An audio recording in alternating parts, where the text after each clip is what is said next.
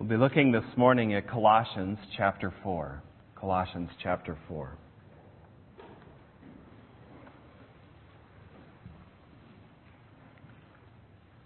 Around the time that the United States was born, God was working in the world to begin what has been called the modern missions movement. And that movement at the time centered on two people. The Lord was using two people. One man, William Carey, is known as the father of modern missions. And he left on a ship from the United Kingdom over to India and spent his life there serving among Hindu peoples. Perhaps a slightly lesser known name, also very much at the center of the movement, is a man named Andrew Fuller. He's a man who stayed in England as a pastor, networking with other pastors and churches to keep William Carey on the field. And Andrew Fuller looked back on the day that William Carey left and recorded for us a phrase that has become a war cry for churches as they seek to support their missionaries and remain behind. He says he looked into William Carey's eyes, and it was as though William Carey were telling him, "I will go down into that deep mine where there's no gospel light, where no one yet has explored. I'll go down into that deep mine as long as you hold the rope." I believe that this passage is an example of how Paul would teach local churches to hold the rope. How do we participate in the mission of Christ here in our home area? Devote yourselves to prayer, verse 2, being watchful and thankful. And pray for us too, that God may open a door for our message, so that we may proclaim the mystery of Christ, for which I am in chains. Pray that I may proclaim it as clearly as I should. Be wise in the way you act toward outsiders, verse 5. Make the most of every opportunity. Let your conversation be always full of grace, seasoned with salt, so that you may know how to answer everyone. Let's ask for the Lord's help. Heavenly Father, thank you that you are present with us through your Son in the person of your Spirit, that you are binding us together as one, as partners in the gospel. Though we come from different backgrounds, you are making us into one body to represent your Lord, the Lord Jesus Christ, here on earth. Heavenly Father, I pray that you would, by your Spirit, work among us insight into the responsibilities that you have for us. Help us to see how we might participate in the mission that Christ has given us. I pray, Lord, that you would open eyes, and I pray also that you would grant us hearts that gladly submit to your will, that actively seek your purposes. Lord, we ask for your kingdom to come, for your will to be done on earth as it is in heaven, so that your name would be hallowed. We pray this in Christ's name. Amen. What does it mean to hold the rope? How do we participate in the mission of Christ? I would suggest from this passage that there are at least two responsibilities that as a local church we share. First, from verses 2 through 4, Paul wants us to pray. Holding the rope means praying globally. And second, verses 5 and 6, holding the rope means relating locally. First, holding the rope means praying globally. Now, if you were listening as I read the passage, you might be thinking, why is he saying this adverb, globally? Is it just because he's the missionary guest speaker? People expect him to talk about missions, so wherever he lands in the Bible, he's going to be talking about missions. It doesn't really matter what the passage says. I suggest that that's not the case. Even though in this passage there's nothing like all nations or the world or in all places, nothing like that shows up in the passage, but the historical context of this passage points us in a global direction, gives us a global scope for our prayers. That is to say that this letter was written in the middle of a story. All of the New Testament letters are written in the middle of the story. And it's up to us as readers to put together the pieces of the puzzle so that we see what the story was up to this point. Take a look with me at chapter 1.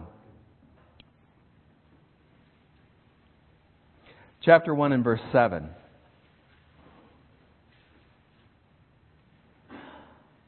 Paul is thanking God for the faith of the Colossian church, and he talks about how the gospel message, the true message, has come to them.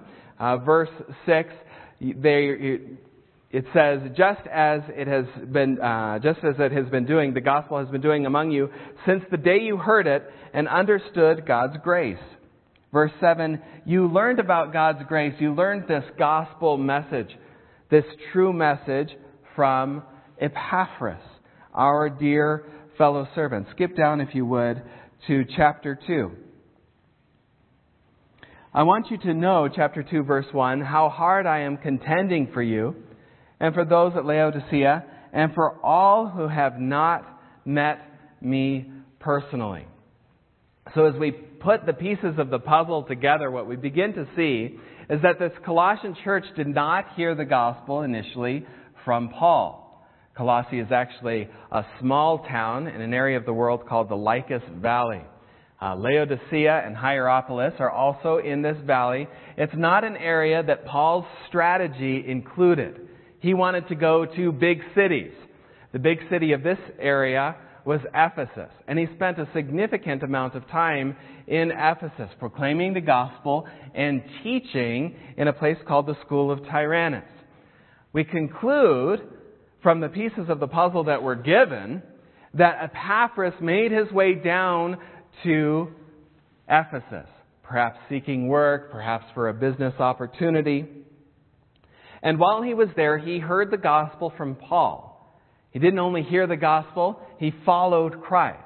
And not only that, he grew in a burden to reach his home area with the gospel of Christ. And so he went back home and proclaimed the gospel where he grew up. Paul calls him a Colossian in chapter 4, one of your own. Now, the point that I'm making from introducing this part of the story is that in verse 3 of chapter 4, Paul makes clear that he wants them to pray for him. Devote yourselves to prayer and pray for us too. This was before the days of Google Hangouts, Skype chats, photographs. These guys had never even seen Paul's face. But they're connected to Paul's mission through this man, Epaphras, who had brought the gospel to them. And now Epaphras is back with Paul, reporting about the progress of the gospel in his home area. And Paul writes this letter to the Colossian church and exhorts them to pray for him. This is why I'm saying that we must devote ourselves to global prayers. Paul expected the Colossian church to pray not just for themselves, not just for their community, not just for Epaphras, whom they knew, but a missionary that they had never even met, that God would open a door for him to proclaim the message and grant clarity as he spoke. Paul intends for the Colossian church to pray for him. God intends us to pray globally. What do these global prayers look like? They're described for us in verse 2. Devote yourselves to prayer, being watchful. The first attribute of our prayers must be that they're watchful, that they're devoted. I'm fond of saying that the traffic in Nairobi, Kenya has improved my prayer life. The first Sunday that I was here, I was preparing to get to our first church to present our report and our ministry update, and we were getting to church. I wasn't really behind. I wasn't late. I wasn't in too much of a rush, but I get behind somebody at a stoplight, and it's kind of a rural area. There's nobody around, and I'm just about to honk the horn, and Jenny asked, "What are you doing?" I had totally converted and in my mind said, "There's nobody around. Who cares about the red light? Let's just go. Get moving." And in Kenya, if you don't act like that, you're acting contrary to expectations, which puts you in a position of danger, right? So I'm just used to that kind of pattern of traffic. Nobody's paying attention to any sort of written rules. The one unwritten rule is get out of my way. And everybody is following that rule. That's the one rule. So, as you can imagine, life is chaotic when we get into the car. And there are multiple instances where I hit the brakes and immediately a prayer escapes from my mind, sent up to the Lord in the half a second of time. And you can imagine that those aren't the kinds of prayers that are, really well thought through and structured. And they don't have an argument casing things out for the glory of God. It's just like two words, even if it's a word, "Lord, help." And that's it. And I think that this is part of what Paul means pray without ceasing, that he teaches in other places. That we have an attitude of prayer, and the moment an emergency comes, our first instinct is to pray. But that's not what Paul is talking about in this passage. Clearly, in this passage, Paul wants us to be devoted. He wants us to be watchful. That means that there must be some point where we're planning to pray. Just like the bumper sticker says, if you fail to plan, you plan to fail. We must be devoted and watchful. Watch our own personal habits. Where are you in that? Consider where your lifestyle and your choices are putting you. Are you sliding toward prayerlessness? So Paul wants us to be deliberate, to be purposeful, intentional in our prayers. But he also wants us to be thankful. We must have deliberate prayers. We must have thankful prayers. Look how he models that back up in chapter 1. As he's praying for the Colossian church in Colossians chapter 1, beginning in verse 9, he asks that they would be filled with the knowledge of his will. He asks in verse 10 that they may live a life that's worthy of the Lord. And then he outlines kind of what that looks like, living a life that's worthy of the Lord. And in verse 12, he says that living a life that's worthy of the Lord ends with giving joyful thanks to the Father. And as he's outlining his prayer, as he's reporting how he prays for the Colossian church, by the way, I do make an effort to pray for my partner churches. So Highlands is coming up continually in my own prayer list as well. This is a two-way street. But as Paul is praying and reporting his prayer to the Colossian church, he gets off track, maybe from our point of view, because he departs from his prayer report into a thanksgiving report, and from there he moves to an all-out hymn.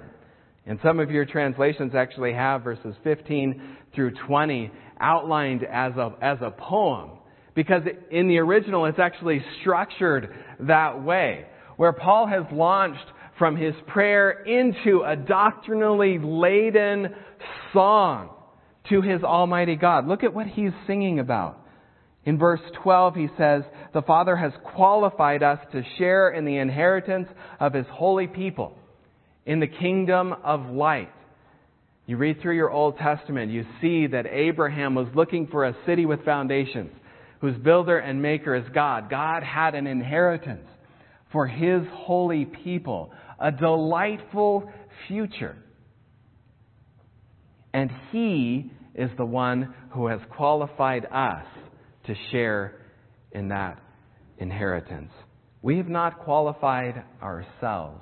We are not deserving ourselves. And that's why we erupt in joyful thanks that we have been qualified. How is it that we have been qualified? Through the Son, verse 13. The Son He loves has shed His blood for us. And in redemption has forgiven our sins. Far from being deserving of the inheritance that He had promised to His holy people, we were unholy and sinful. And through the blood of His Son, verse 20, He has reconciled us to Himself, making peace through His blood shed on the cross. The almighty second person of the Trinity, who is above all authorities, all kingdoms, all dominions. Nothing that was created except through Him. He shed His blood for us. How can we not erupt in thankfulness every time we enter the presence of this God? This is part, I believe, of what distinguishes our prayer requests from the grumbling of the children of Israel in Egypt. We don't have any water. We don't have any food. When we pray for our daily bread, we must remember this spirit of gratitude. It's the only way those who are poor in spirit can react to being admitted into the presence of the Almighty God. And you see how these two complement one another, being deliberate in prayer and being thankful in prayer. And if we were perhaps just led by our feelings of gratitude, perhaps our prayers would only be in those instances where we're feeling the gratitude. But on the other side, if it were just checking something off the list, then we may be quite self-satisfied at the demonstration of our own discipline. But if you think of prayer as a demonstration of your discipline, you're missing what prayer really is. Prayer does often require discipline. Paul's well aware of that. But that's not what prayer is. Prayer is a declaration of our dependence on God and a celebration of His sufficiency. Being watchful in prayer and thankful. What specifically should we pray? What should we be praying? Well, Paul outlines two prayer requests for the Colossian people, and these could be multiplied if you study through the letters of Paul. Sometimes he prays for boldness, sometimes he prays for safety. But here in this passage, we have two very crucial prayer requests. One, pray for us too that God may open a door for our message. In Kenya, we experience this very directly, and you may be able to sympathize with us. For the first 15 months after we had moved away from language school, our front door was about 10 feet from the next lady's front door. We're in an apartment complex. Our next door neighbor, over that 15-month period, we saw her twice. One time the day that I moved in, and maybe 6 months later, and then never again. That door of opportunity was closed. That's what we desperately needed. Just an open door so that we could see face to face, so that we could maybe offer a Christmas cake or cookies. We just didn't have the opportunity. I saw her boyfriend one time. That was it. That was the entirety of our contact. Now, in Kenya, one of the official languages is Swahili. You know, Swahili is the language of Hakuna Matata. But Nairobi is not the capital of Hakuna Matata. If you have a salary-paying job in Nairobi, you're going to work your knuckles to the bone to keep it. And so often, just meeting, just seeing your neighbors is a challenge. So pray for us, that we would have opportunities, that we would have time. Now, since then, we actually have new neighbors, and we have been able to get together with them, and the Lord has been answering that prayer sometimes in very interesting ways. In apartment complexes, you're living close together, and sometimes it's interesting how the Lord brings those opportunities about. But we're ready to buy them up because we know how precious they are. Pray for us for opportunities. Pray also for clarity. As Paul says in verse 4, pray that I may proclaim it clearly, proclaim the mystery of Christ clearly as I should. Now we have the challenge of cultural boundaries. One of the official languages is English, and we're actually able to teach in English. And there's hardly ever a situation where I need Swahili, and the limited Swahili that I have is sufficient even in those times when I do need it. But even if there's not a language barrier, like we're speaking different languages, there are many cultural barriers. And sometimes the desperate need is just for clarity, to be able to get the point across. You consider the theology that's behind these two requests, the deep conviction that Paul has that drives him for these two requests. Notice that he hasn't said that I may win the argument, or that I may remember all of those answers to all of those objections. Paul is convinced that the power is in the gospel, right? I'm not ashamed of the gospel of Christ because it's the power of God unto salvation. And if the power is in the message, if the Spirit uses the Word, then what do we need? We need an opportunity to speak up and clarity when we do. We have a powerful God who backs a powerful message. And the desperate need that we have is not cleverness or flashy shows to attract people according to their own desires, but clarity, an opportunity to speak the word clearly. Pray for us. But holding the rope isn't just about prayer. If we were to look at the book of Philippians, you would see a beautiful picture of the financial aspects of holding the rope, of gospel partnership and participation in the mission of Christ. But these verses outline for us another responsibility, which is just as crucial. As I return home from the States, sometimes it's discouraging to see churches growing older and smaller. Churches who are not taking this responsibility seriously. That is the responsibility to relate locally. Be wise in the way you act toward outsiders. Make the most of every opportunity. The responsibility to pray globally comes along with a local responsibility, a walk toward outsiders. Now, this walk must be characterized by biblical wisdom. Another facet of the story that resulted in the letter to the Colossian church was that there was a group of Jews who were trying to distract the Colossian believers by using Greek philosophy as a means of deceit and ascetic practices. And Paul is confronting them at times, saying, why are you submitting to these rules that these outsiders are bringing? But it's not philosophy that Paul is recommending here when he says that our walk should be characterized by wisdom. This is the kind of wisdom that begins with the fear of the Lord. And I know many of you parents and grandparents are doing everything you can to teach your children this lifestyle of wisdom.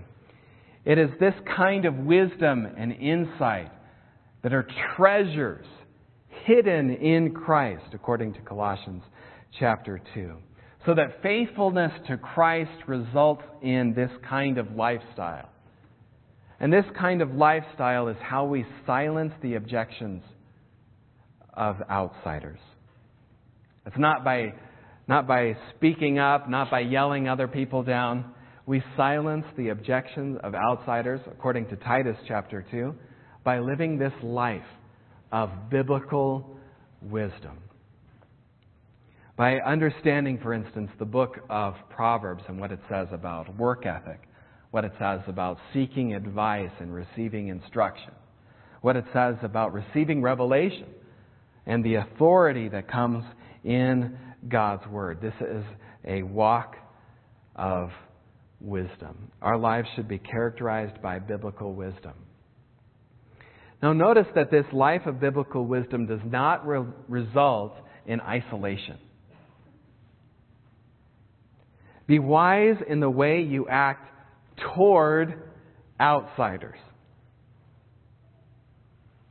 In fact, there is something that might make us a little bit uncomfortable in this text, and this is the word outsiders, to them that are without. And if you are a guest here this morning, what I want you to see is that it's actually loving for us to recognize you as a guest rather than as a member, as one of us. And the reason that that is loving is that you're not part of the family yet. But we have a great message to share with you. That not because of your own qualifications, but because of Christ's redemption, you can be brought from the dominion of darkness into the kingdom of light. Because Christ, through His death and resurrection, has gained victory over sin, the penalty that we deserved, death. You can be welcomed in. And our walk, as characterized as it is by biblical wisdom, cannot result in an isolation from outsiders. We must be walking toward outsiders, making the most of every opportunity. In the older translations translated, redeeming the time. And in Paul's letter, there's actually a connection between the word that he uses here, making the best use of the time, and that he used in chapter 1 when he talked about redemption in Christ Jesus. And I think that connection is deliberate. It's not about, multitasking or listening to audiobooks while you drive or doing that kind of work to make the best use of your time. What he's talking about is saying, when you have opportunities in relationships, are you using the time redemptively? Or is it just picking up your coffee at Starbucks? Is it just getting your hair cut or your nails done? Or is there an opportunity that you have to spin the conversation toward redemption? Our walk needs to be accompanied by a talk. The one goes with the other. Let your conversation be always full of grace, seasoned with salt. Now, I think you could take this just as being polite, being gracious. Let your conversation be full of grace. Don't, be kind in the way that you talk toward outsiders. But I think Paul uses grace again in its redemptive sense. He's pushing us beyond just politeness and saying that the meat of your conversation should be seasoned with the salt of the gospel of grace. The message of grace. Unbelievers so often think of Christianity as a judgmental religion. And the judgment of God against sin is clearly revealed in the Scripture. And is just and righteous and holy. We want a good God to judge sin. Except when it comes to us. And so we need to be clear when we speak to others that there is a message of grace. You remember Acts chapter 2? that there was forgiveness promised even in the very generation, that very group of people who said, "Crucify him," to the Lord Jesus, was promised forgiveness in the name of Jesus. Let our speech be salted with that message of grace and forgiveness. And don't let it be a cookie cutter kind of presentation, a memorized presentation that you give to every single person. We're not like those Jewish cultists who were trying to distract the Colossian believers and wanted to brag about how many Gentiles they could bring in. Prize the individual. You notice that it says, so that you may know how to answer every one. Our presentation of the gospel needs to be tailored to the individual. Not that the message changes, but people's questions change. People's idols differ from person to person. It's going to look different when that person turns away from alcohol, from a person who turns away from a life of theft, from a person who turns away from a life of self-righteousness and Pharisaism. Repentance is going to look different. All of them are going to be required to repent, but our call should be tailored to the individual. What questions do they have? Do you even know what questions your neighbors have? Do I even know what questions my neighbor have about what it means to follow the Lord Jesus Christ? This is a tall order. It's not an easy business, holding the rope, participating in the mission of Christ. But there is a note of hope here. Paul says in verse 3 that the message that we proclaim is the mystery of Christ. And as we piece together pieces of the puzzle from Ephesians and Colossians, this phrase, mystery of Christ, as it turns out, is the astounding surprise that God would include sinners like us, Gentiles like us, in His great rescue plan for the world. Think of how shocking it would be. Just remember Acts chapter 10, that God would include people like us, the Corneliuses of the world, the weirdos, the outsiders from the Jewish perspective. And if God can include us in His great rescue plan, then He can use us to include others.